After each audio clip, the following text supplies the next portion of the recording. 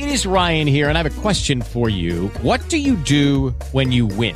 Like, are you a fist pumper, a woohooer, a hand clapper, a high fiver? I kind of like the high five, but if you want to hone in on those winning moves, check out Chumba Casino. At ChumbaCasino.com, choose from hundreds of social casino-style games for your chance to redeem serious cash prizes. There are new game releases weekly, plus free daily bonuses. So don't wait. Start having the most fun ever at ChumbaCasino.com. No purchase necessary. VGW Group. Void where prohibited by law. See terms and conditions. 18 plus.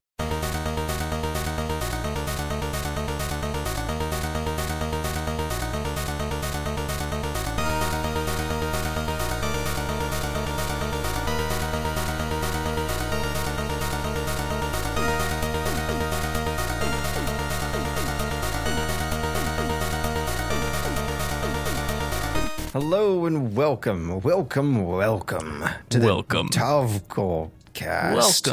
Welcome. My name is your father, George Weedman. Wow. I hope that your father is also actually part of your name. Your father. This awkward family get together. We also have your creepy uncle Jimmy. Hi. And no one knows how he got here, Matt. just in the corner. Just in a dark corner. The guy that everybody assumes knows another person, and so you're not questioning it. Right. Just always in someone's shadow. Always looking over someone's shoulder. Yeah. Just the eyes. Matthew Luigi visual. Visual Ouija. The death stare on my way out. You know, I'm really proud of myself for making that Ouija joke in my Until Dawn video. When the kids are playing with the Ouija board, and I had a little transparent Luigi face sliding across the center of the board as they were sliding the little bullshit handle. Yeah, man. I was really proud of that one. It's called Ouija boards, and I was like, you know what's also called? Okay, what games have we been playing? I mean, mostly Mario Maker, but I have to make a terrible confession. Oh. I'm playing League of Legends again. No, Jimmy, have you? No, I mean that's not as bad as playing World of Warcraft or Clicker Heroes. Clicker Heroes is definitely worse. I will give Clicker Heroes that. Sriracha, not Sriracha, Sriracha. Sakura Spirit. Clicker. Yeah. Okay. I'm gonna take clicking that on those boobs. I'm gonna take that, Matt, and I'm gonna just say something that I like not willing to make a video about because I don't care that much, but it's just a point that I want to make. Mm-hmm. Oh no, for the people. Soccer Clicker is obviously a shit game. Like it's a really bad game, but people say it's a bad game and they automatically go to it's just anime tits. It's a bad game, but no, that's not the reason it's a bad game. The reason it's a bad game is because even by clicker standards, it's completely empty. There's no content. There's nothing to do. There's no progression. I watched two separate people who were on my feed because I like their videos. Jim Sterling and I don't remember who it was. Dodger, maybe? Jim Sterling and Dodger. I watched them both play Soccer Clicker, and I was like, wow, this game is fucking bare bones and empty. Like, it is like the first 30 seconds of Clicker Heroes, and then it never goes past that. Clicker Heroes actually has progression. Even if it is empty, it's there. Whereas Sakura Clicker has nothing to it.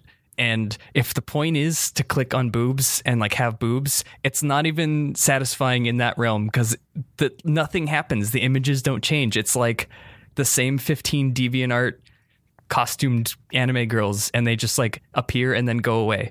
Very dissatisfying game for reasons that are more than just oh, it's boobs. It's funny because there's this whole weeaboo thing. It's oh, you're a weeaboo because you like anime, and it's one of those things where even visual novels get a bad rap.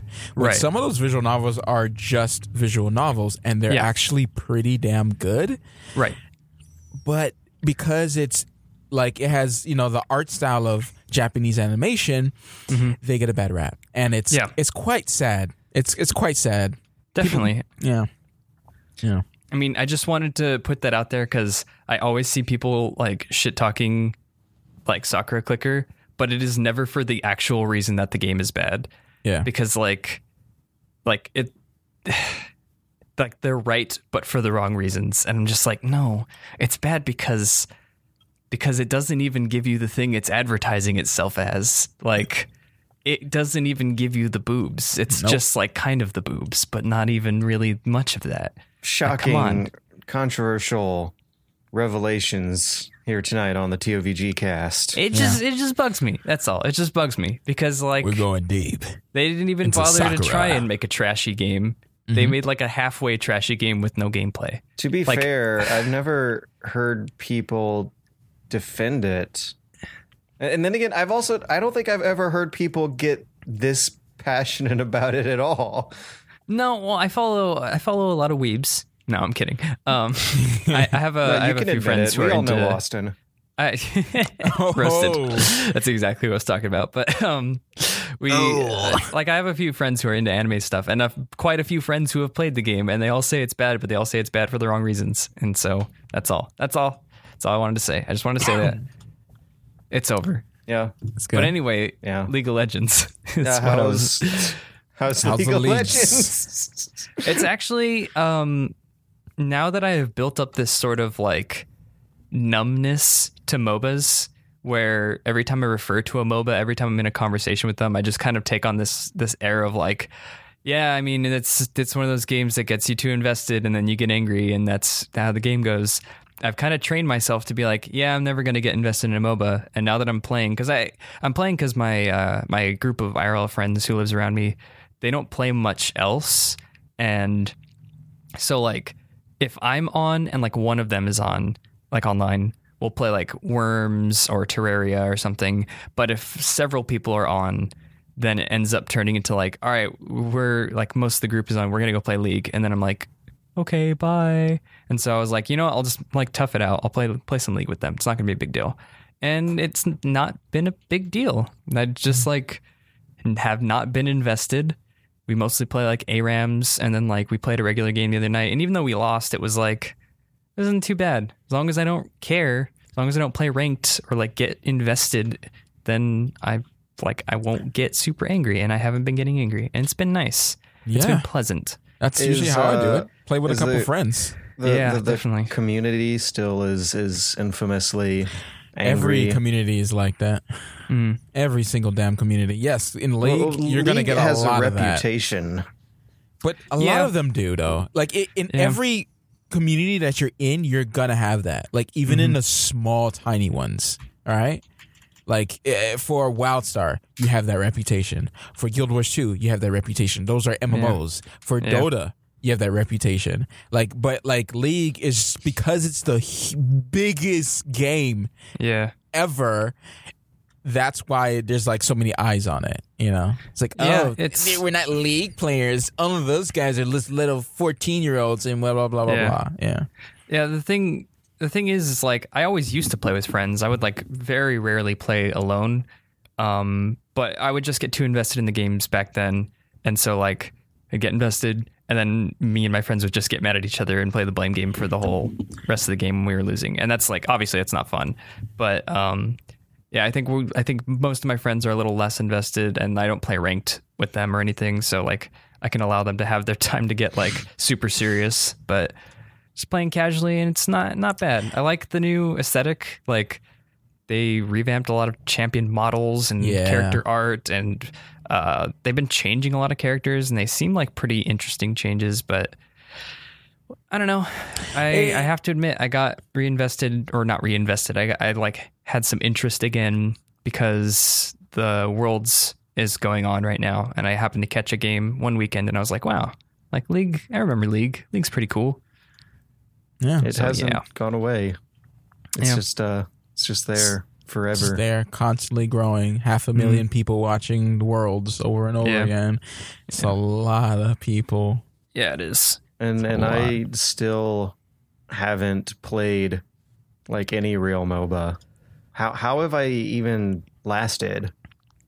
I don't know. I don't think it's a huge thing to be like. I mean, I don't know. I'm trying to think. Like, I haven't played an FPS since Modern Warfare 2, I think. Whew.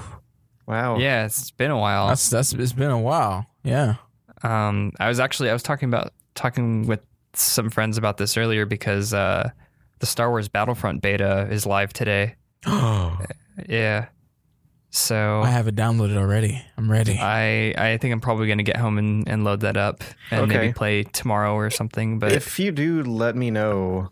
And I would like to play with some friends as opposed to just playing alone. But because I'm curious. I got a code a couple days early.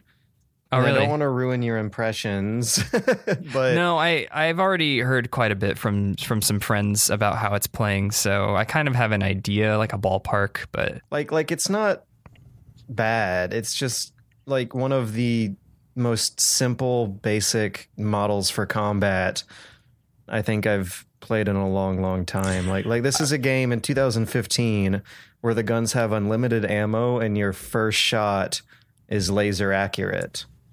And I mean, like, it's Star Wars, so yeah. I mean, that's how Battlefront has been, and the whole conversation that I had with people today about this started with a bunch of friends in our Discord chat saying, "Yo, Battlefront, I'm playing Battlefront right now. Are you on the beta?" And they were just discussing it, and I was like, "Am I a pleb for not being excited?" Because I was excited when it was announced at E3 2014 when they're like Battlefront, and I was like, oh, it's finally happening. And then like over the past year, I have lost all excitement, and I've just grown to be like, yeah, Battlefront, whatever. I'm just gonna pass it over. Like it's not. I don't care. And then so today we had a discussion, and some of them were defending it, some of them were being like, yeah, it's just okay. And I've seen a couple posts that are like really upset about it. So like I think it just. Oh, sorry. No, this is quick. I was watching someone play it as I was waiting to get into the beta, and it just seems very dumbed down, like a dumbed down version of a shooter. Is that accurate, Weedman? Yeah, I got the code. Like, what about the flying? Like, is the flying hard? Oh, the flying, it kind of. I can't say that it's bad because it's definitely not unpolished. Like, it looks great. It's animated absolutely beautifully. It's very well optimized, too. There's no frame rate cap, so I was pulling like 120 frames per second for most of the battles, and 90 frames per second is what a chug in this game looks like.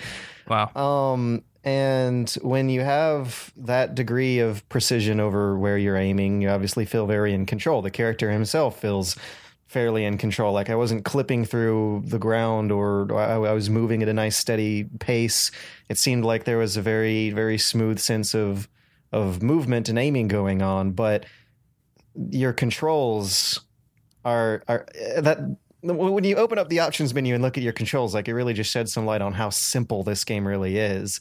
And that's why I feel like it's not necessarily unpolished, but it still kind of does feel rushed because there's a very, very small features list going on here.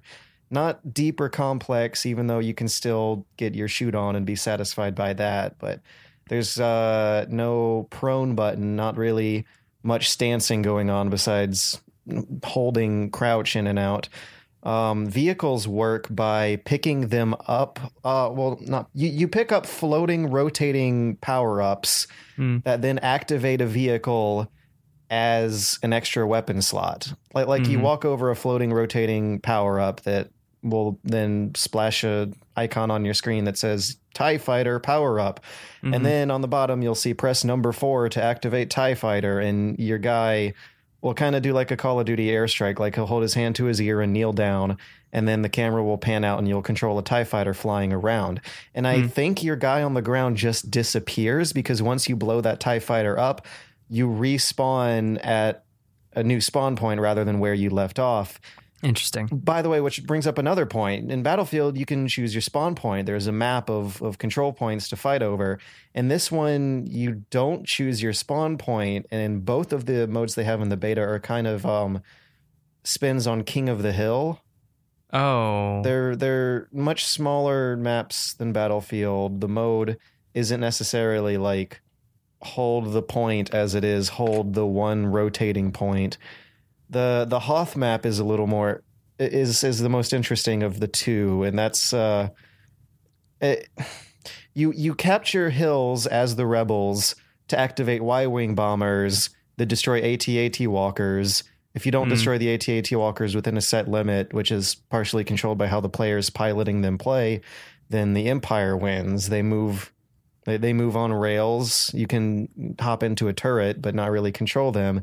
And that's just like another thing where it's such a simple, bare bones game. And I can remember the old Battlefronts being like that, but I almost want to say that it felt, maybe because I was playing with them on I was playing the PC version of Battlefront 2 and the console version of Battlefront 1, but it still felt like there was a little more of a skill curve to the combat in that one.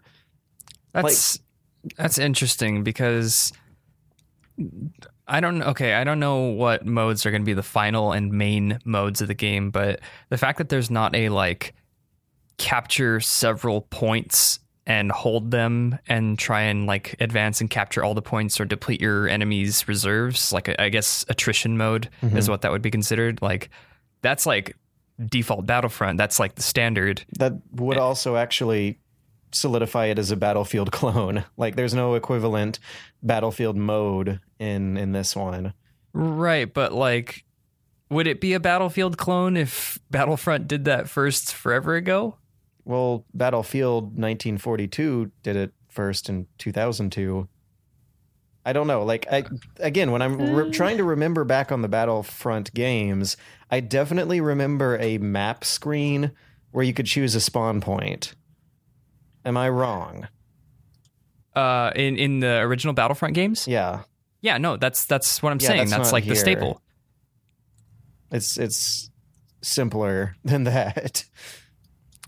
The original Battlefront was PS2, right? I think it came out first on PS2 and later went on to everything else. When did you say Battlefield 1942 came out?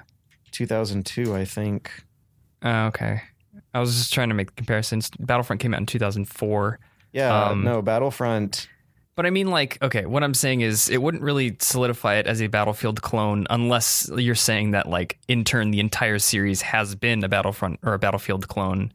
Yeah, I'm that's not bad, though. It's a great Battlefield clone. And I think it makes a lot of sense that they're actually getting the Battlefield developers themselves on it this time. Yeah, I just that really is disappointing, though. I mean, that mode is like, I never played anything else in Battlefront. Was there even anything else? Like, I know there was like Galactic Conquest and modes that incorporated that into it, but I don't remember any specific like King of the Hill or anything. And if it was there, I didn't play it. I think there was a very simple split screen deathmatch, but no one would ever bother with that. I've played that a couple times. Yeah. I played that a couple times. I had some friends when we made like mini games out of it, like Sniper Wars or whatever, where you kind of just like agree to like an honor system of rules. Which reminds me, okay, sniper rifles are handled in another kind of weird way that feels like they're more of a quick throwaway bonus rather than a whole actual another weapon to master. So you add a sniper rifle to your loadout via a loadout screen. You can't get rid of your regular rifle and replace it because it's intended to be a kind of super shot that you shoot and then throw away and then wait for an 18-second cooldown timer where you can then take the sniper rifle out again and pop another shot off with it. What? So you can only shoot your sniper rifle once every 18 seconds? It feels like 18 seconds. It might be less. It might be 8 seconds, but there's a hefty cooldown timer attached to your grenades and your sniper rifle. So, even though they both have unlimited ammo, but their drawback is that they have a cooldown timer. So it's, I guess, how I would like compare this to, I guess, this is something that I would say this is similar to. It's kind of like the idea of like Halo's Scorpion tank or something, where like you shoot and there's just like a cooldown timer, and that's like the only thing that's stopping you. It's just like it's your primary weapon, but it's on a very long delay, so you can't spam it. But the thing is, it's not your primary weapon. It will always be in a secondary slot. Okay, so what's your primary weapon? A laser accurate, unlimited ammo blaster rifle.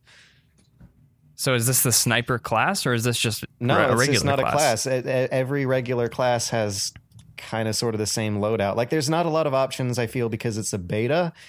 which is basically a demo. I mean, there are like so many messages saying pre-order the full game that it really is a demo, but the sniper rifle can be applied to anyone playing. There isn't a class system. You pick secondary bonuses out of a deck of cards. That's what they call them, cards. You have a hand of 3 of them. So you'd pick like a sniper rifle, thermal detonator, which is your grenade, and then the ion shot, which turns your blaster rifle into a ion cannon, like a, right, which are like disable stuff, right? Yeah, they're for vehicles. They shoot EMPs. I mean, I guess there's nothing necessarily wrong with that, but that definitely does make this feel more like a modern FPS and less like a Battlefront. Like I said, I'll play it tonight or tomorrow or whatever. You'll hear my impressions sometime next week on the cast. And when you do, let me know. I'd be happy to join a match with someone I know. Yeah, definitely. I'd be interested in doing that. It's like super weird judging it as a modern shooter too, because the gunplay is totally different because you have slow moving projectiles. You got to lead your target, right? Which is really hard to get used to. I played a lot of Star Wars games when I was a kid. It was the mid 2000s and they were coming out by the boatload. Yeah, same. And I feel it's weird going back to those rules for how guns should work. The guns overheat, but otherwise have unlimited ammo. You can tap a quote unquote reload button to make the overheating animation finish faster, and that's your mechanic in place of reloading. But other than that, it's like a contest to see who can spam in the general direction of where they think an enemy will be 30 frames from now. Maybe not 30. Well, I guess if I'm playing at that high of a frame rate, sure. I'll say like in 20 milliseconds from now, because that's about how far the distances are with your usual engagement. Maybe that was another thing. Maybe the older Battlefront games had more claustrophobic maps than Hoth, which is a wide open snowfield that made the gunplay work a bit better. There was definitely quite a few bigger open maps, but my favorite ones were always the not so much the claustrophobic ones, because I can remember not liking it was Bespin Cloud City I didn't like. But however, to contrast, Bespin Platforms, which is like probably one of the most popular maps from, I believe that was Battlefront 1. It's the one where there's just a bunch of like circular platforms in Cloud City, and they have like thin walkways that connect them, and there's like vehicle paths in the very back, and it's sort of a central hub area in the middle. That one wasn't super open because there's a lot of cover all over the platforms. But it wasn't also like confined to straight up hallways. You could shoot down and jump across platforms if you were being risky or whatever. And that's the kind of maps that I liked. And I don't like Hoth. I have never liked Hoth. I think Hoth is like the worst gimmick in every Star Wars game, and they always bring it back because it's iconic from the movies, and I just don't like it. There's a Tatooine map that they have in the beta where you play one of the little co-op missions where it's you and a friend. It's PvE kind of. You and a friend fight off a very, very small amount, actually, of easy AIs. The harder difficulties are reserved for the full game. And it feels like that one might be more interesting to play in multiplayer because they're canyons, but they're fairly wide open canyons. So you still have a big feeling, but you also have a certain degree of cover and strategic movement that I don't think is on the Hoth map. Yeah, Hoth is sort of notorious in Battlefront, at least to me. Again, this is something I was talking about with people earlier because some of my friends were saying they really like the Hoth map, and I have always hated that map because I feel like if the Empire has good AT-AT pilots, then the Snowspeeders can never take them down, and the Snowspeeders can never take them down, so the AT-AT pilots blow up the generator, so they get a free base. Like, that's kind of how it always went. The new style may change that, but I still don't like the map layout itself being a big, wide open, flat white space. It's just way too wide open. Like, it really, really shows how weird the gunplay in this thing works. Yeah, and I don't want to call it bad. Like I said, it's actually polished. Like, it feels solid. The rules, there just like aren't enough rules to the game. I can see that. Like I said, I'll try it out tonight. Matt, have you actually tried it, or have you just downloaded it? I'm going to try it like immediately after this. I'm watching some gameplay of it. Yeah, we should play together. Yeah, for sure. Or immediately after this, I'm gonna jump on because I like the Battlefield games. Maybe not recently. They haven't been touching my fancy because I'm a big fan of Bad Company 2, probably one of my favorite FPSs up there with Gears of War. Battlefield 3 was going in the wrong direction, but I still liked it. And Battlefield 4 was just kind of really just not. It wasn't hitting the sweet spot. So hopefully this, I don't know, like even if it's Battlefield with space sounds, I might find some enjoyment out of this. Hopefully, at least, even though this is. I know. I mean, they say beta, but this beta is not really beta. The way it looks, it just looks so like clean. So they I don't know. It seems more like balance. Like it seems more like demo, the right? It seems more like the what Splatoon did like a couple weeks before launch. Oh yeah, test fire. Yeah, the global test fire. That's what it was. Yeah. Like they might have room though. Like the Hoth map is right now ridiculously Empire-sided, which sure is canon, but for video games, you generally want to have a nice balance between the two. And right now, it feels like technically solid. Like it just runs and looks so goddamn well. But there's still room for them to make some minor adjustments for team balance on maps, which they might also be aiming for. Now here's the thing is it wasn't necessarily that the Empire was so strong that I didn't like Hoth in previous games. It's just that it was a very binary, like, are their AT-AT pilots good? Then they're strong. Are they not? Then they're not. And because I'm quite intrigued by asymmetrical multiplayer because they actually had a lot of good maps in the original Battlefronts that were asymmetrical. Like the one that I will always go back to is both of the Renvar maps. I don't know if you remember those. They're the other ice themed maps. One of them also has an AT-AT walker on it.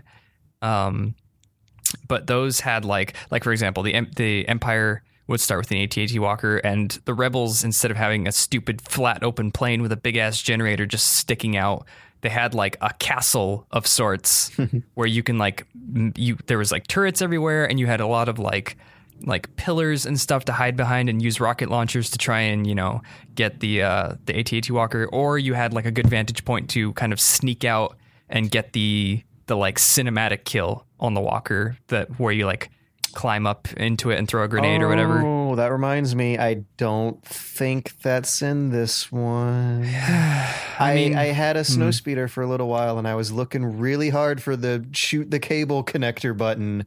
Oh, that's definitely in there. Find it. Or it is. Yeah, was I just not good? They would never. Like I said, that is the most overdone Star Wars gimmick in any game ever created. It's in every game. There's not a Star Wars game that doesn't have a part where it's like, it's the Hoth thing now. Do the circles. Okay, now I understand what you mean by that. Okay, yeah. It's. Oh, I did it from the movies. Look, I'm that guy. That's the thing. It's like, yeah, I get it. It was in the movies. Let me do something else, please. But man. The other, to be fair, that's what I was saying. The other Battlefronts, they did have like, if you were just a dude on the ground, like you could still combat the walker pretty well. Like if you were, for example, the engineer had the torch or whatever, and that did like obscene amounts of damage to vehicles. So you could just like go into a vehicle and torch it to death. But I don't think that's quite. I'm looking at a video now. I'm seeing a snowspeeder use cables, so I did miss the vehicle. It must be more contextual than I was thinking, or I did miss the button. But the AT-ATs are the objectives of the whole 10-minute match. Whatever damage you do to them has to be slowly chipped away over time. They feel like less of a vehicle than a capture point themselves. I don't know. Okay, I will reserve judgments on this new iteration of the map that I hate until I play it. But my point being was that I don't dislike the idea of asymmetrical multiplayer, like where one team starts out strong or something, or like one team starts out with like a ridiculously powerful vehicle and the other team kind of has to scramble to defend against that. Like the idea of that I find cool. It's just that when it boils down to a more binary idea, like the original Hoth, where it's just like, if their pilot is good, then we're fucked. But if they're not, then maybe we have like a cool match going on. Then that's what I don't like. So you need complexity. Yeah. I knew you were going to say that. So I'll play the game fucking tonight or tomorrow. I don't know. Okay. It's not super duper awful. It's just, you'll be like, cool. And then 10 minutes later, you'll be like, have I really done everything already? Sounds like what you're saying is it's underwhelming. But it looks so good. Okay, so it's whelming. Yes, it is whelming. You will be overwhelmed by the display of modern technology. You will be underwhelmed by how little thinking they did to turn that into a cool video game. I will be nice and whelmed. Exactly. Amazing. All right. So Matt, what have you been playing?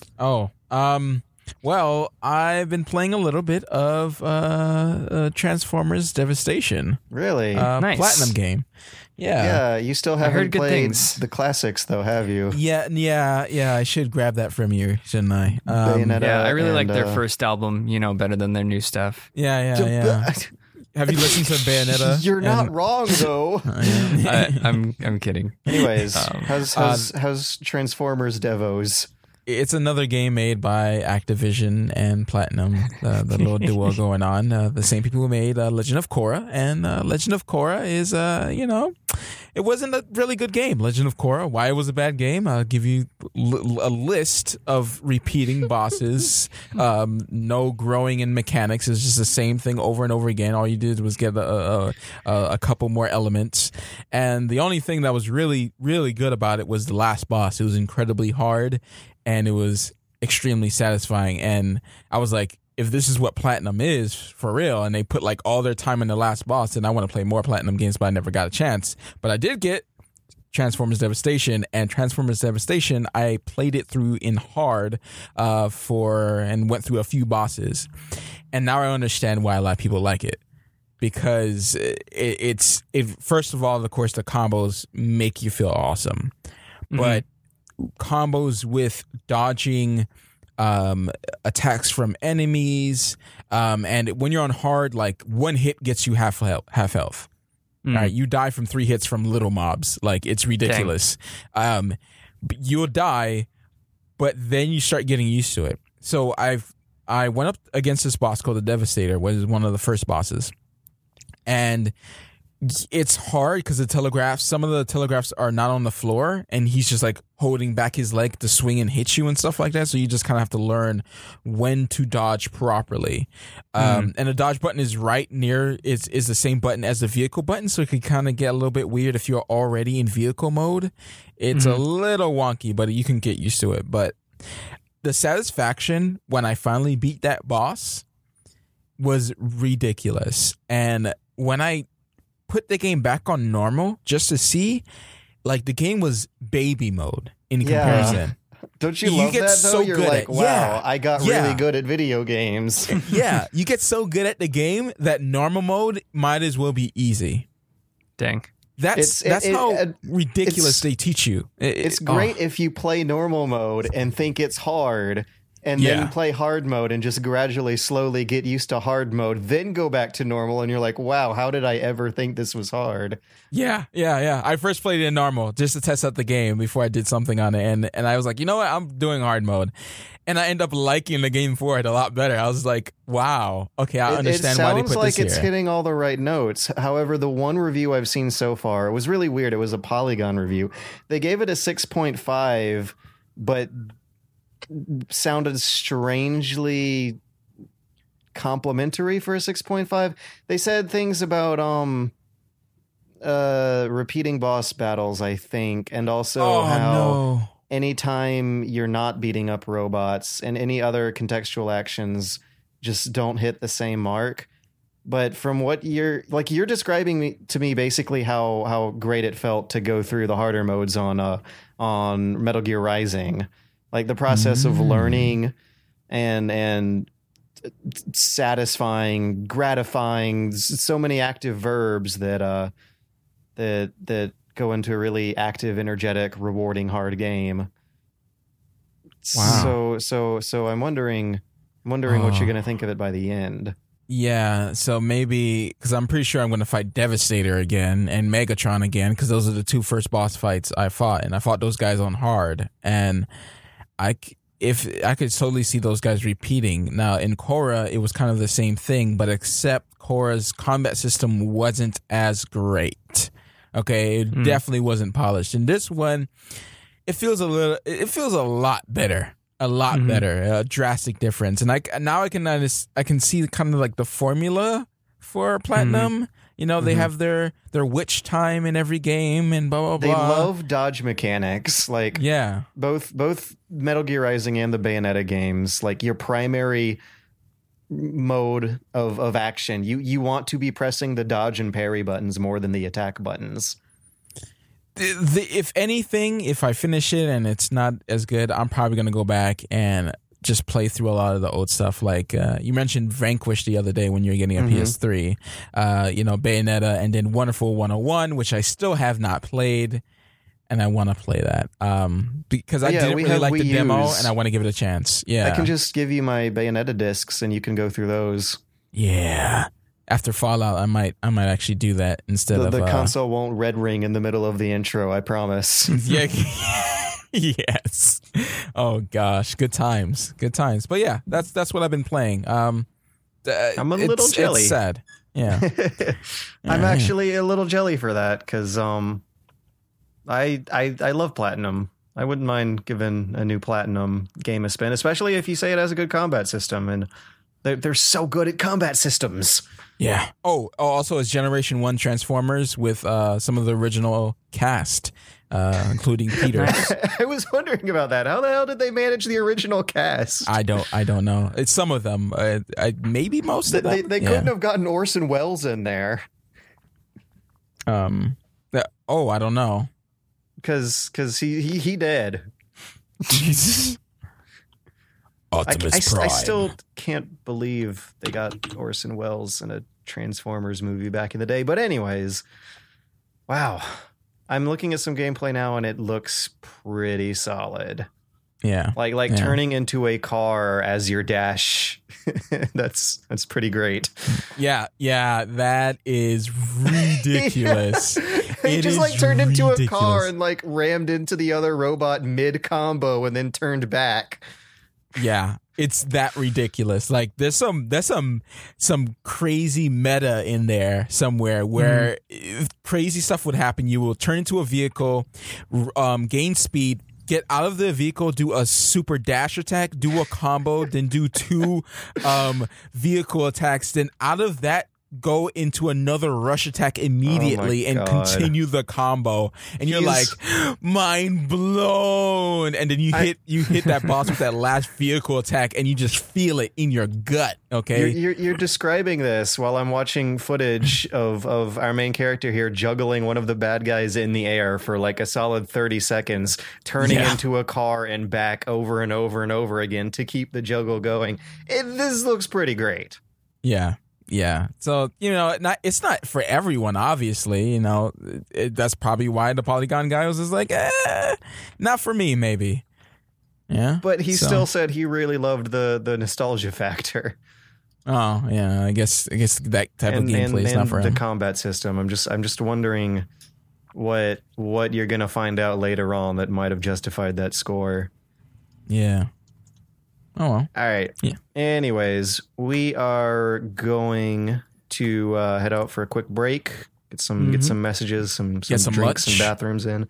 Yeah. Gonna make some dinner reservations and at go the Bush. have a meeting. The Bush just opened up a couple blocks from here. I've heard good things. Yeah. Yes. Let's take a quick break and head to the Bush. The Bush. Nintendo. It's for breakfast now. Nintendo. It's a cereal. Wow. Nintendo. Super Mario Chunks. Nintendo. In a fruit-flavored crunch. Nintendo. Here's Zelda too. Nintendo. It's very good news. Nintendo. You just can't lose. Nintendo cereal system is a super part of this nutritious breakfast. Nintendo. 2 cereals in 1. Wow. Hey guys, guess what works when confronting a problem you don't like? Complain about it on the internet. Roll a natural 20. No, I feel like you should rescind your natural 20 in the face of my negative feedback. I'm speaking of how Square Enix has rescinded the horrible Deus Ex Mankind Divided augment your pre-order scheme. Yay. I'm complaining on the internet worked. And there was much rejoicing. Yeah. The game can release without a shitty pre-order scheme now, I guess. I'm sure it will release with some kind of shitty pre-order scheme, but maybe not one as shitty. I would assume. Just a stealthier one to match the theme of the game. Yeah, this is a stealthy one with maybe a little fun, ridiculous bit of contrived controversy surrounding it. You know, I was getting a lot of fan disappointment from people and private messages on Twitter and on Steam who just felt so bummed after Metal Gear Solid 5 with how the story turns out, even though it's a fantastic game. And genuine people who like think video games are over now because of it. And I'm like, no, like if you want a cool spy game with a fun story, Deus Ex, a new one comes out in like 5 months. I mean, like just a spoiler alert, I've never played a Metal Gear game, so if Metal Gear ends, like that doesn't affect my gaming universe literally in any way, shape, or form. Yeah, see, some people can still play video games. But yeah, I'm really looking forward to this one because it'll scratch that itch of fun spy games with fun stories that I don't know if they come out enough. But yeah, they have rescinded the augment your pre-order. The game will in fact not launch 4 days early now. I guess it'll just come out on the regular date now. Whoa. They said, we've spent a lot of time reading through all your comments, working to understand how we can try to make things right for you. After much thought and reflection, we decided to close down the program and make all incentive content available to anyone who pre-orders Deus Ex Mankind Divided or purchases a day one edition of the game. So I guess that means you still get a shitload of pre-order bonuses for buying it before it's a responsible adult thing to do. Right. I wonder how many people wouldn't have bought it if they just didn't do anything. Probably. Like if they just like kept their augment bullshit. I feel like there's this like, it's like a thin line where people would buy it angy type thing. Yeah, the keyword on thin. Because it's a very, very, very vocal minority of people who actually get up in arms about pre-order bonuses, even though a lot of people buy pre-order bonuses, even though it's not economically rational. Here's the thing. Those people, like the troves of people that are buying pre-orders, I feel are the same people who are not in online communities. Otherwise, they probably wouldn't be pre-ordering. Right. You don't see a lot of people online defending pre-orders for the most part, and that's because the people who would defend it are probably not online, and they probably also don't care enough to defend it. Yeah. So it's just like amazing that pre-ordering video games has penetrated that far into the mainstream, because what other media release depends as much on pre-order sales as video games do? Yeah, and not really anything. You don't really pre-order. Well, I mean, you can pre-order books, but it's not seen as the de facto way to be a good book consumer. Right. You can't buy movie tickets ahead of time. It would be nice if you could, but I don't really think movie theaters like do it months ahead of time like games do. Depends on the release. I would say for the most part, not months, but like, for example, Star Wars 7 probably going to be pre-sale tickets at least a month in advance for that, because there's going to be people lining up at least a month in advance for that. Like that's what I'm saying. Like there is still stuff like, you know, Harry Potter, Hunger Games, Star Wars, any of the big like fandom stuff is definitely going to have pre-sale, but obviously not to the same extent that gaming does, because it's literally like every fucking AAA game will be on pre-order like the day it's announced. But yeah, whereas like one movie a year might get significant pre-sales, Right. Almost every game every year is pushing the pre-sales so hard for everyone. You walk into a GameStop and that's part of the script. I'm wondering if that's really what did it, is just making it part of the script at GameStop. Yeah. Anyways. Yeah. Sonic. I don't have. Sorry, I was just gonna say I don't have much to say on this. It's like because I wasn't gonna pre-order it anyway. Yeah. Right. Like I have no interest. Yeah, I'm never the one to get up in arms about stuff like this, so it's weird. You know, it's just like, oh, like yeah, it's that's fun evil, to get up in but arms about. Yeah, because you save money either way. Like I wasn't gonna pre-order it, so I feel like I'm allowed to complain in that case. Yeah, were you going to pre-order anyway? No, I think. Yeah, exactly. The last time I seriously pre-ordered anything. Oh, I remember what it was now. It was because of that stupid joke I made about the dog in Call of Duty Ghosts. Where I said if they include an actual playable dog mode, I will pre-order this game and buy it day one. And god damn it, they went and did it. Yeah. And I had to hold myself to my stupid word. And then you reviewed it. And then I reviewed it. Yeah. That dark hole that we all walk on. That was back in the early days when it was a Babby channel. Babby Bunny Hop. You have accepted it then? I have. Okay. Because prior to that, the last time was when I was, well, not really a baby, but I was a kid. I was in the early years of college. I pre-ordered GTA 4 and BioShock, and that's what actually turned me off of pre-ordering things forever. Because, I mean, both games were fine, but they just weren't worth the emotional drama of the hype in the pre-order. Yeah, I used to pre-order things pretty regularly. I mean, I got Maximum Uber Dragonborn Special Edition of Skyrim. Oh, nice. When that came out the day of. It was Skyrim, so it's okay. Yeah, I also did that with Diablo 3. Oh, no. Probably one of my largest gaming regrets. However, no, fuck it. Yeah, large gaming regret. Because fuck Diablo 3.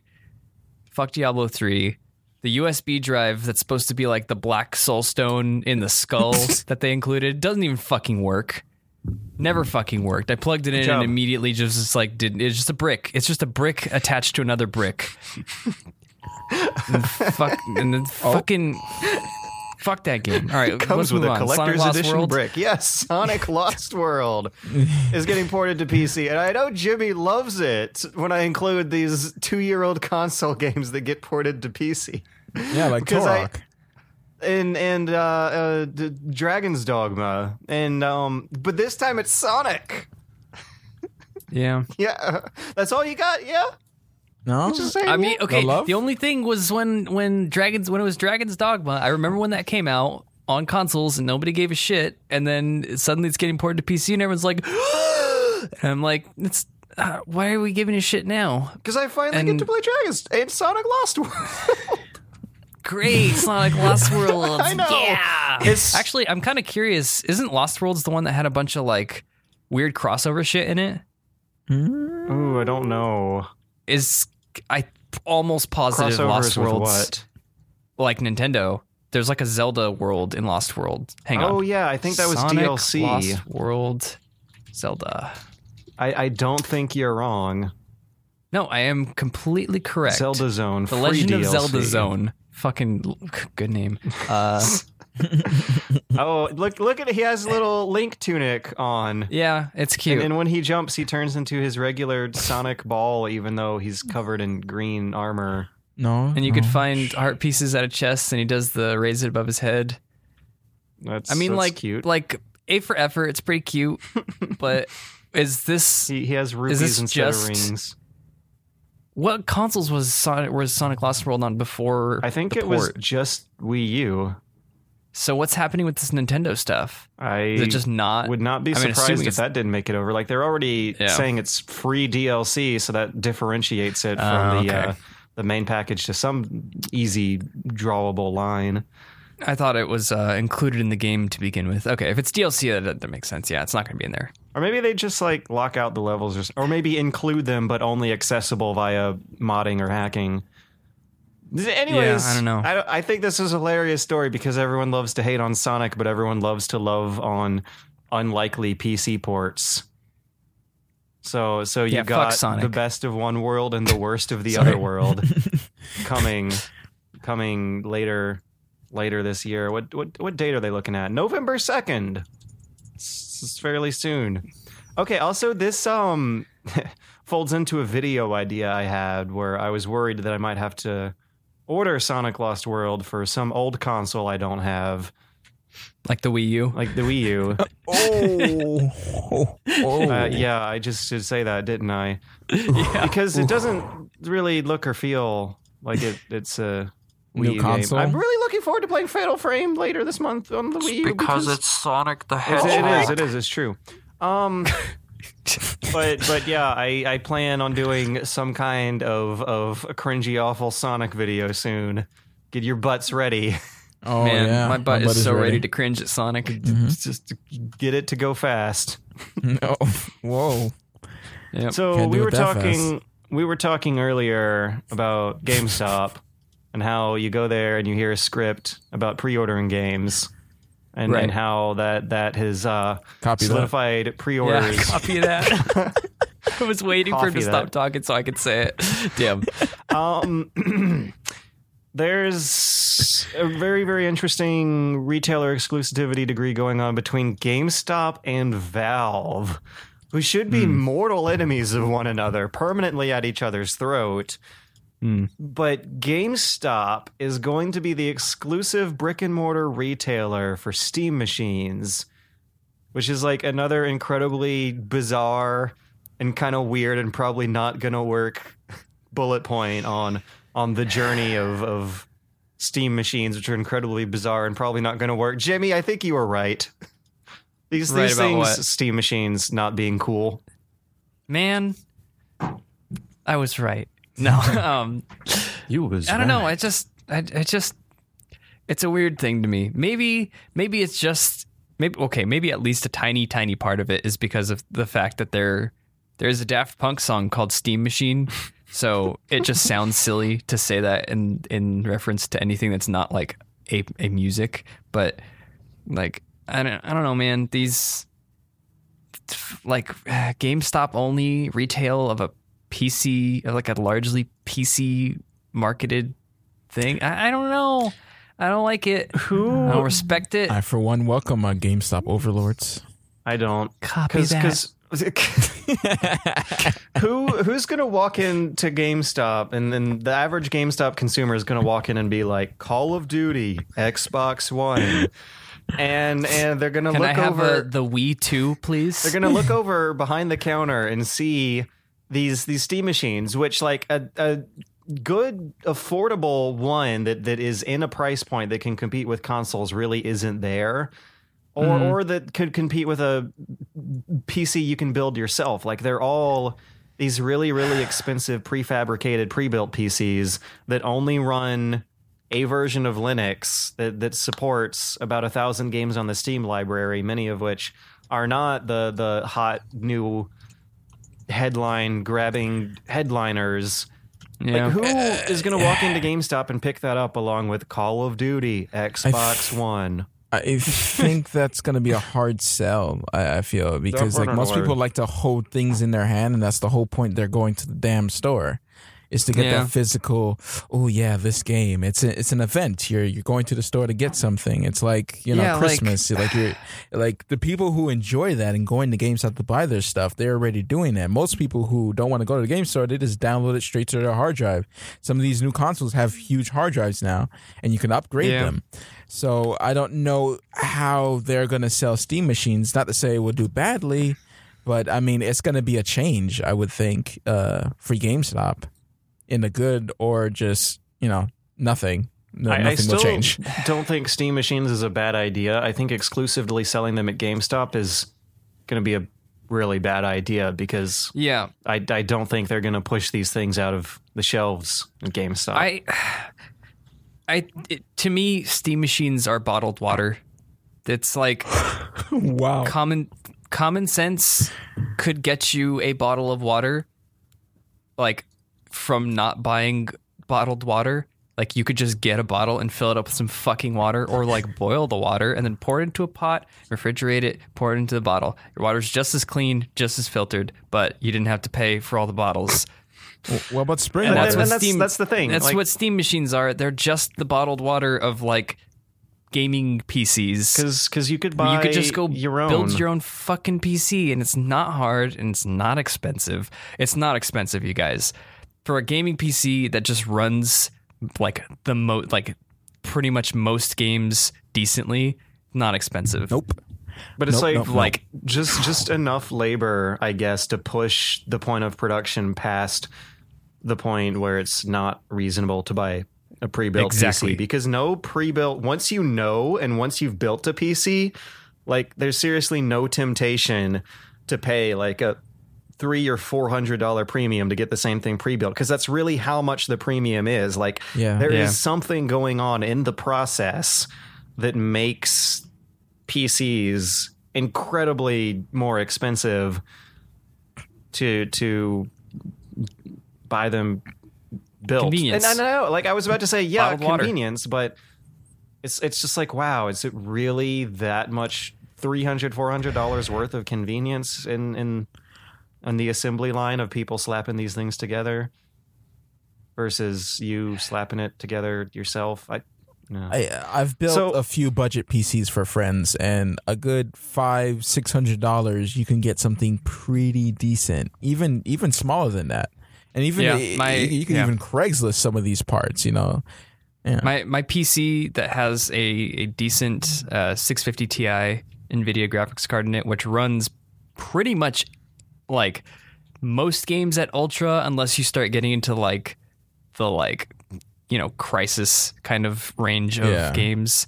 Like that was $800. See how it does Battlefront, because Battlefront like seriously looks as good. It's one of the best looking games I think I've seen so far, yet it runs ridiculously well. I'll definitely keep an eye on it and see how it runs tonight. I don't know if it's just because I've been dealing with the it. frame rate cap, but it looks like it's running smoother than Metal Gear. Actually, speaking of Battlefront, I forgot that there was a news thing. I tweeted this out the other day, but I just thought it was really stupid, and it just kind of shows where we are in games. Trending the other night was Battlefront, and the headline that was trending was from an IGN article that said, Star Wars Battlefront will not have microtransactions. Oh, yeah, I was like, oh my God. I saw you just shitting all over how great this news was. Because fuck the fact that that's news. That is like an if I'm spending Onion $60 headline. for a game, if I'm spending $60 for a game, it should be like, it shouldn't even be a thought. Microtransactions shouldn't even be like a tangential thought to that game. So fuck that. But now I'm remembering, you said speaking of Metal Gear, because Metal Gear does have... No, I said speaking of Battlefront. But Metal Gear was just conveniently lodged in there with their microtransactions. It does. You got to pay for the tuxedo. Well, that's like... it's so weird. There are actual like microtransactions you can pay for in-game resources, and it's disgusting. Yep. I saw that there's one for $40 by default. Fuck that. Yeah, fuck that. Fuck that. So I could imagine Steam machines being at a PC store like Micro Center and Marietta outside of Atlanta. You ever been there, Matt? That's where I live, my friend. That's where I live. Micro Center's my life. Okay. That's where I build all my PCs, basically. Yeah. I occasionally go there when I don't want to wait for a shipment off the internet. And I could imagine a Steam machine being there and catering to that crowd. I could not imagine a Steam machine catering to the granted much larger crowd at GameSpot. It's just, it's just such a different market. Yeah, Micro Center is one of those rare things, though. Like I don't it's a specialized store that carries specialty items. Like definitely, definitely specialty, because PC stores are not a thing anymore. You know, it's not. They sell other stuff. You know, that's the only way they can keep afloat. Like back in the days, we had CompuUSA. You know, we had all these stores, and nowadays it's like everyone just builds them online. So it's weird to think of a pre-made built console not being sold in stores and having actually more sold online. But man, maybe Steam sales are going to be the Steam pre-build is going to be online only. I mean, most of the sales are going to be online. And I don't know. Micro Center is just such a small little like of store. All the brick and mortar choices, they didn't go with like Fry's? Best Buy or Fry's or Target. Best Buy would have work. made sense. Best Buy would work. Yeah, They went with GameStop, who hates PC gaming. Like you will go to GameSpot and buy the Steam machine and no games for it unless you want the Blizzard Diablo triple pack for your My favorite $1,000 living room computer. That's Diablo 1 and 2, right? I don't know if they still sell those or not, but I remember when you go to brick and mortar and try to buy PC games, those things were everywhere for like 15 years, which would have been now, wouldn't it? You know what? I'm going to try and get that fucking Diablo 3 flash drive to work because they owe me a copy of Diablo 1 if that doesn't work, man. Years I'm later. glad that I can inspire you to get things rise done. up. Yeah, get revenge. We've been on that for a while though. Next topic, we have speaking of pre-built computers that do manage a price point that mainstream consumers like. Those are called consoles. Oh, The PS4 is going to be dropping by $50 this holiday season. So everyone Putting it at what? $350. That's still no. that's the same as the Xbox now. They're trying to be competitive. Oh yeah, the That's Xbox still always $350 had that bucks. over Yeah. the PS4. 300 and I'll start considering buying a PS4. That sounds but about right to me. Like based on what I've been doing with mine. That would not happen. 350 is the lowest they're gonna go. I guarantee it. It's not There's gonna be no the way lowest they're they're gonna gonna go reduce themselves to a forever. Wii U. Well, no, I mean a year Wii U from is now, like- I could see it. See, but here's the thing. I guess in the end, if you buy the console and all of the unique, exclusive, and worthwhile games on it, you're probably going to be spending the same money between the Wii U and the PS4 because the PS4 is going to be that $350 and then $250 and then $60 for Bloodborne. I spent $250. I spent about $400 on my Wii U, and I spent a lot more than that within the first weeks of my PS4. And how many of those games do you regret buying? Well, to be fair, I didn't buy any game other than Bloodborne. Oh gosh.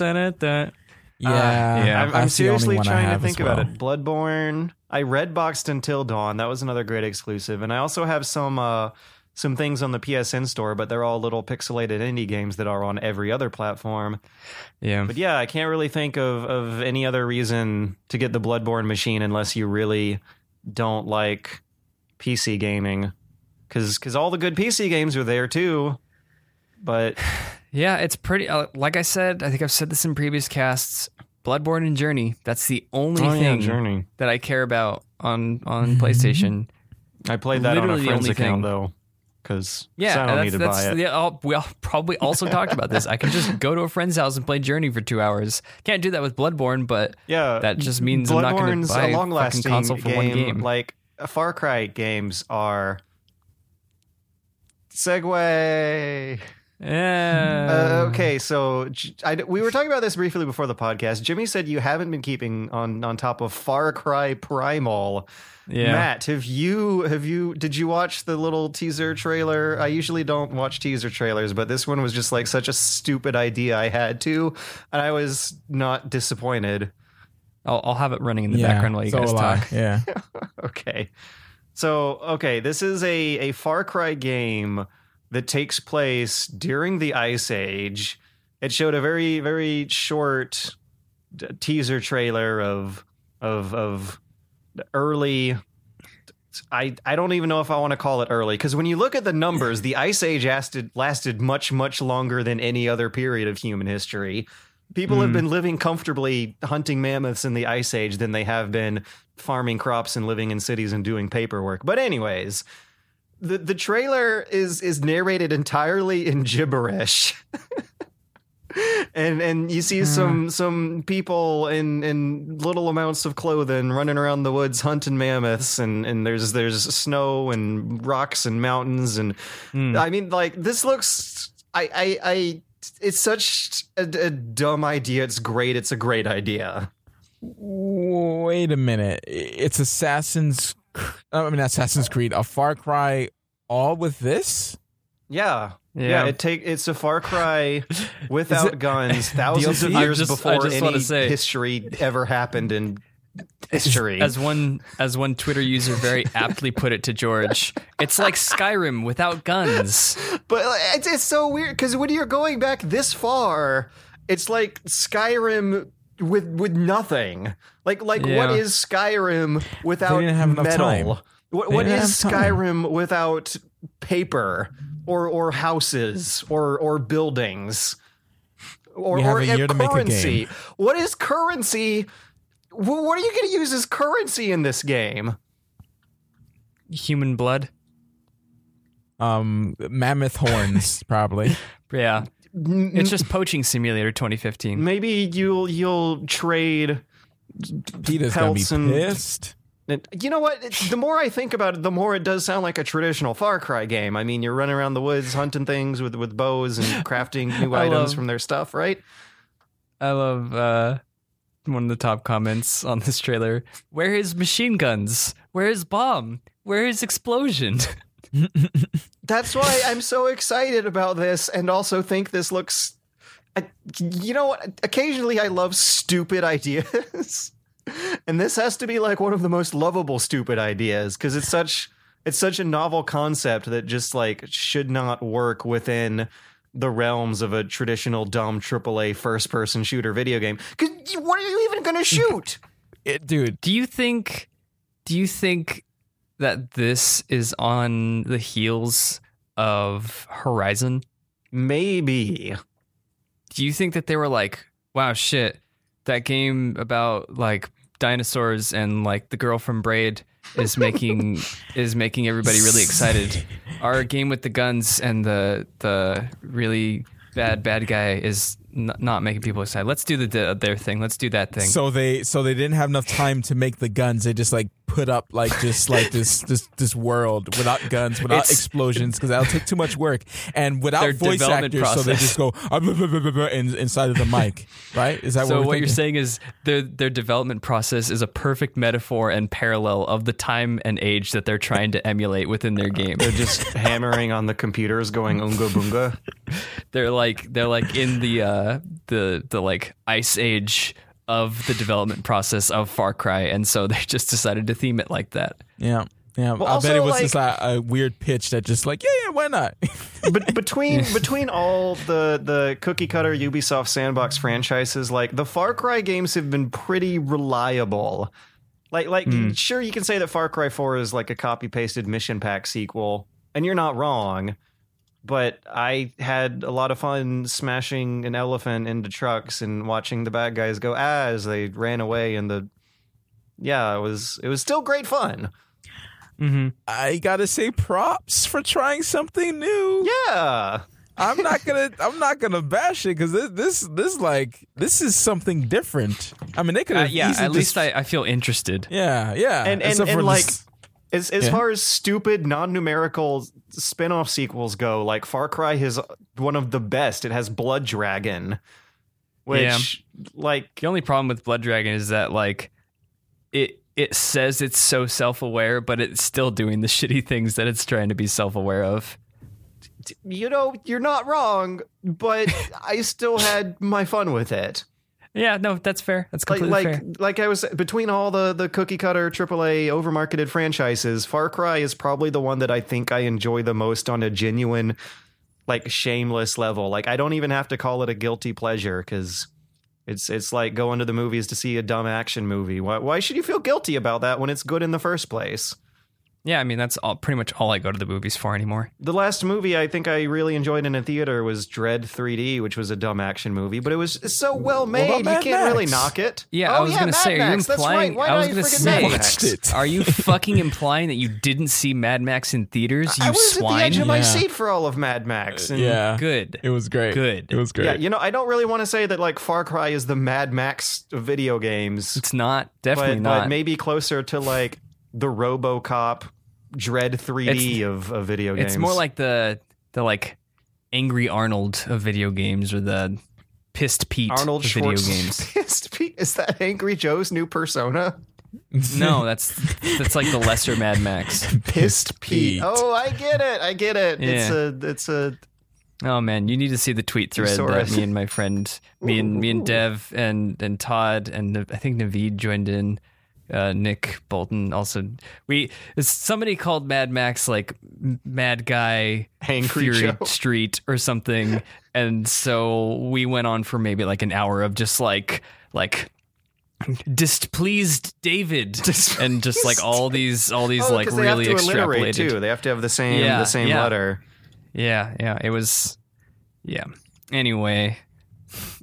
Derailing that muffled Matt. Skyrim without guns conversation. Okay. So yeah, going on for an hour. We've been going on for about an hour. We have one last topic. It's a big one though. That is the voice actors SAG-AFTRA union, which includes a lot of video game voice actors, has voted to authorize going on strike, which does not mean that they are going on strike right now so much as they've voted to authorize. It basically means they're like, yeah, sure, go ahead if negotiations go further downhill. Right. So, yeah, that's like one step more towards happening, if it does happen. I've looked a little bit more into the details. I actually have numbers for this bonus they're negotiating. Are you guys ready? Yes. Are you ready to hear the unreasonable, ridiculous amount of the game's production budget they want? Sure. $3,300. Oh. They want a $3,300 bonus if a game sells more than 2 million units. And actually, they want a $3,300 bonus for every 2 million units the game sells, with an 8 million unit cap.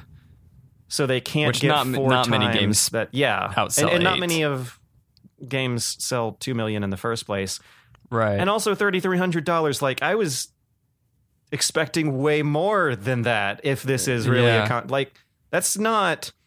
That's like a month of rent and groceries. Well, it's not a lot of money. What's the point? Maybe then? in What's California, the point of this? but Definitely in California. which is where they would be, actually, isn't it? Most of them live here. Yeah. I mean, I know a lot of voice actors that don't live here, but I'm just saying this is one of the media capitals of the U.S. So the royalty that they want to negotiate for is $3,300 for every 2 million units sold within 8 million units sold cap. And yeah, like that. What? Yeah. What's the point though? It's so small. Well, for them to go on strike if they have to negotiate for that, and they're not getting that by default. Ooh, you're right. Like, Maybe that's why they're just like. Can you imagine how much they're not getting I'd rather paid? voice act for cartoons instead of video games, because that'll get at least $3,300 for a million unit pushing blockbuster AAA equivalent of cartoons. Yeah, that's kind of. Is that all that they're? No, there's some other things, but that's the one with the most solid number. They also want stunt pay for vocally stressful recording sessions, and also a 2-hour limit for vocally stressful recording sessions. And they don't wonder give if I a can number negotiate for that for the stunt pay. TOVG podcast. Do you want to try? Just like roll up to Gerard and be like, "Hey, we put our lives on the line. We can damage our voices, and then what are you going to do then?"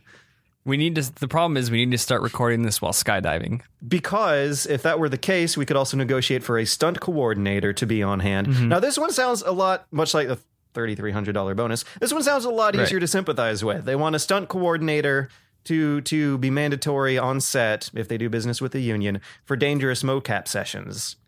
And they actually cite a story of a mocap actor being injured on the job after after the developers needed him to be pulled around the set with a wire. Wow. Hang on.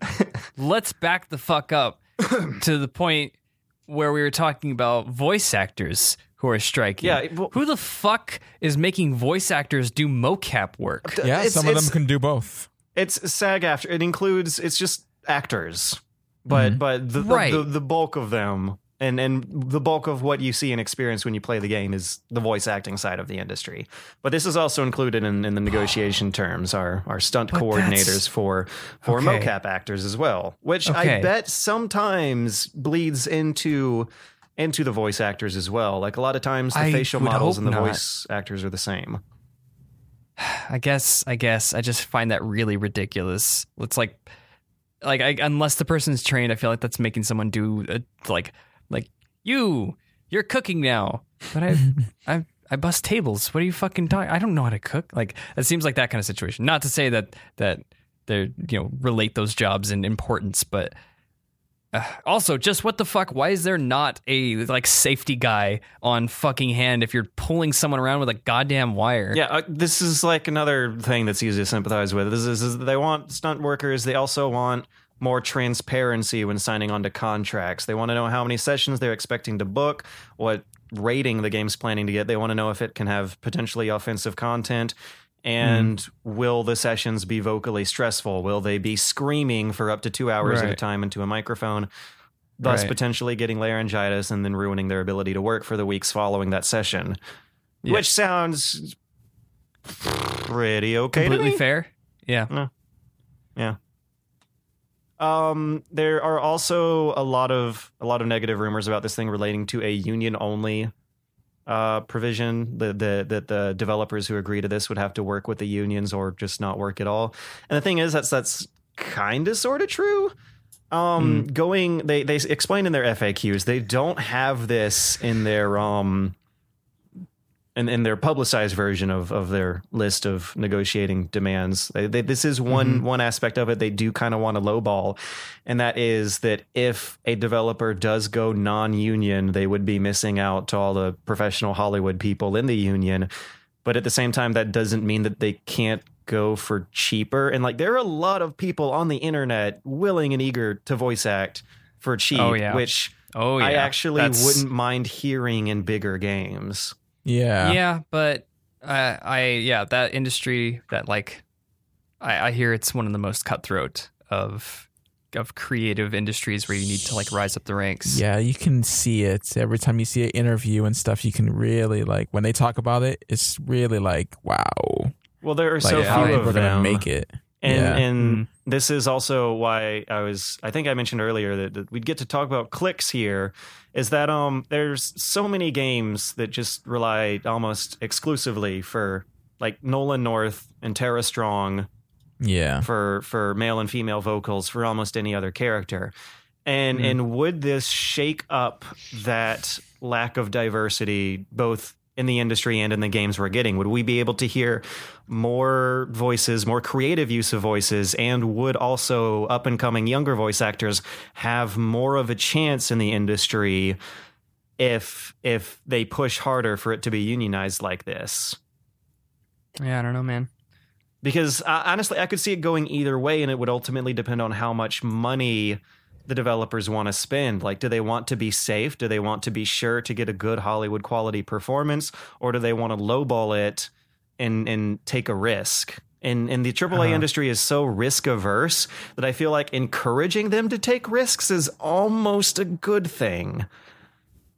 Yeah, it might be. I don't know. I mean, I see where you're coming from, I guess. Because a lot of the companies that they're talking to that they would be wanting to be pushing the union on are the AAA companies like Warner Brothers, EA, Activision, Blizzard, Rockstar. A lot of what we're hearing, this does not apply to most smaller games, which are most games, because they're not the ones that do business with union actors. Yeah. I don't know. The more I read into this, even reading the opposition and the other side of the argument, the more I'm this strike doesn't really sound like a bad thing. If it works, that is. Yeah. I mean, there's always the chance that developers are just like, okay, fine, we're going to hire Nyanners from the internet to do our female vocals instead of Tara Strong, in which case that would be awesome. Well, it may be awesome. May also be the worst thing, but you know. I would love to hear some shitty voice acting because it's always the same. Yeah. Like, oh God, I want to shake things up a bit. Maybe I just want to see things get destroyed a little bit. I mean, I guess in that sense, I don't want to make us run too long. I know we all have things to do after this, and this is the last topic. However, in that sense, what was your opinion on Peter Dinklage in Destiny? Yeah, like they didn't like him, so they replaced him with Nolan North retroactively. Yeah, that's what I'm saying. Like, if creative risk wise, you agree with bringing Dinklage on board, even though he's not necessarily a voice actor, he's just an actor. But he also would definitely be one of the union people, one of the bigger fish in the sea. So if they went away from the union to save money, they would be picking someone no one knows, which definitely wouldn't be Peter Dinklage. Right, but what I'm saying is creatively taking a risk on somebody who's not a voice actor or who is not experienced at voice acting. But I don't know how much of a creative risk someone like Peter Dinklage is. You know what I mean. I don't, because it's after Soma and I saw those, like, some of those voice actors they barely have done anything, do a really good job. There's a lot of people out there that know how to voice act. It's not only these big behemoths out there. Okay. Like, I say, obviously there's going to be some quality control of what voice actor they pick. They're not going to pick some hobo off the street and say, oh, can you voice act? And there's, make animal noises in the microphone. I'm pretty sure there's going to be some type of screening process. Yeah, sure, it's inconvenient for them and not just picking some, let's get Troy Baker. You know what I'm saying? It would tickle me pink to load up some dumb Far Cry shooter and hear the animals just being human impressions of animals because they couldn't pay for the expensive royalty-riddled library of animal sound effects. Oh my gosh. One of my favorite indie games from last year was Door Kickers, a little stealth puzzler, and one of the soldier classes was voiced by a guy who just straight up did a Solid Snake impersonation. And it tickled me pink. I was having a blast with that stuff. And I'm just wondering how glorious it would be to load up Far Cry and just hear one of the characters do a completely shameless Solid Snake voice for the whole game. Yeah. Instead of Nolan North. Right. Because if it was a Nolan North voice, it would just, it wouldn't sound bad, but also just probably wouldn't sound necessarily remarkable. Well, Peter Dinklage bot was, I don't know. He sounded better than Nolan Bot, to be honest. Really? You like Dinglebot better? And I'm not talking about delivery. I'm talking about just personality and stuff. He just sounds like a little geeky, whiny bot that, yeah, sure, the delivery is better and it's probably better to have that in a game, but it becomes background. He becomes background noise. After a while, it's just not. I played through the whole game with him again, and it's just not. It just seems so regular and boring, and that's why I kind of agree. I would rather some other voice actor. Like what if Supergiant Games never hired that random voice actor to play the narrator? What if they hired Nolan North or whatever the big behemoths are? We would never get that narrator, which he's awesome. Darren Korb. Yeah. So let's see now. He's the guy who did the music. I didn't know he did the voice as well. Did he do the music? He was the roommate of one of the guys, and he came out of nowhere. And knocked it out. No, Darren Korb did the soundtrack. I'm trying to think of the narrator, because super random guy. Bastion narrator voice. Logan Cunningham. Yeah, never. Oh, okay. Yeah. So Logan Cunningham. How much of a chance does he have in a unionized industry where they demand royalties versus, I guess, being on his own. I guess it ultimately depends on how much the union is charging for membership. Yeah, I don't know, man. Later, man. Later, man. Later, man. Oh, my voice. Yeah, it's going out. It's starting to go. Drunk. We didn't negotiate our stunt pay. We gotta save our voices while they last. Alex, drunk. We're gonna pay raise. We're gonna go drink warm water now and not speak to our friends or families for the next couple days. So our voices will be fresh for next time. Yes, right. So goodbye, friends. Thanks for listening. Averting Rate occupational us 5 stars hazard. on iTunes. Yeah. Tell your friends about us. Rate us on Tell your SoundCloud parents as well. about us. We're not on SoundCloud. Wait, should we be? Okay, the bush. Wait, now I'm doing it.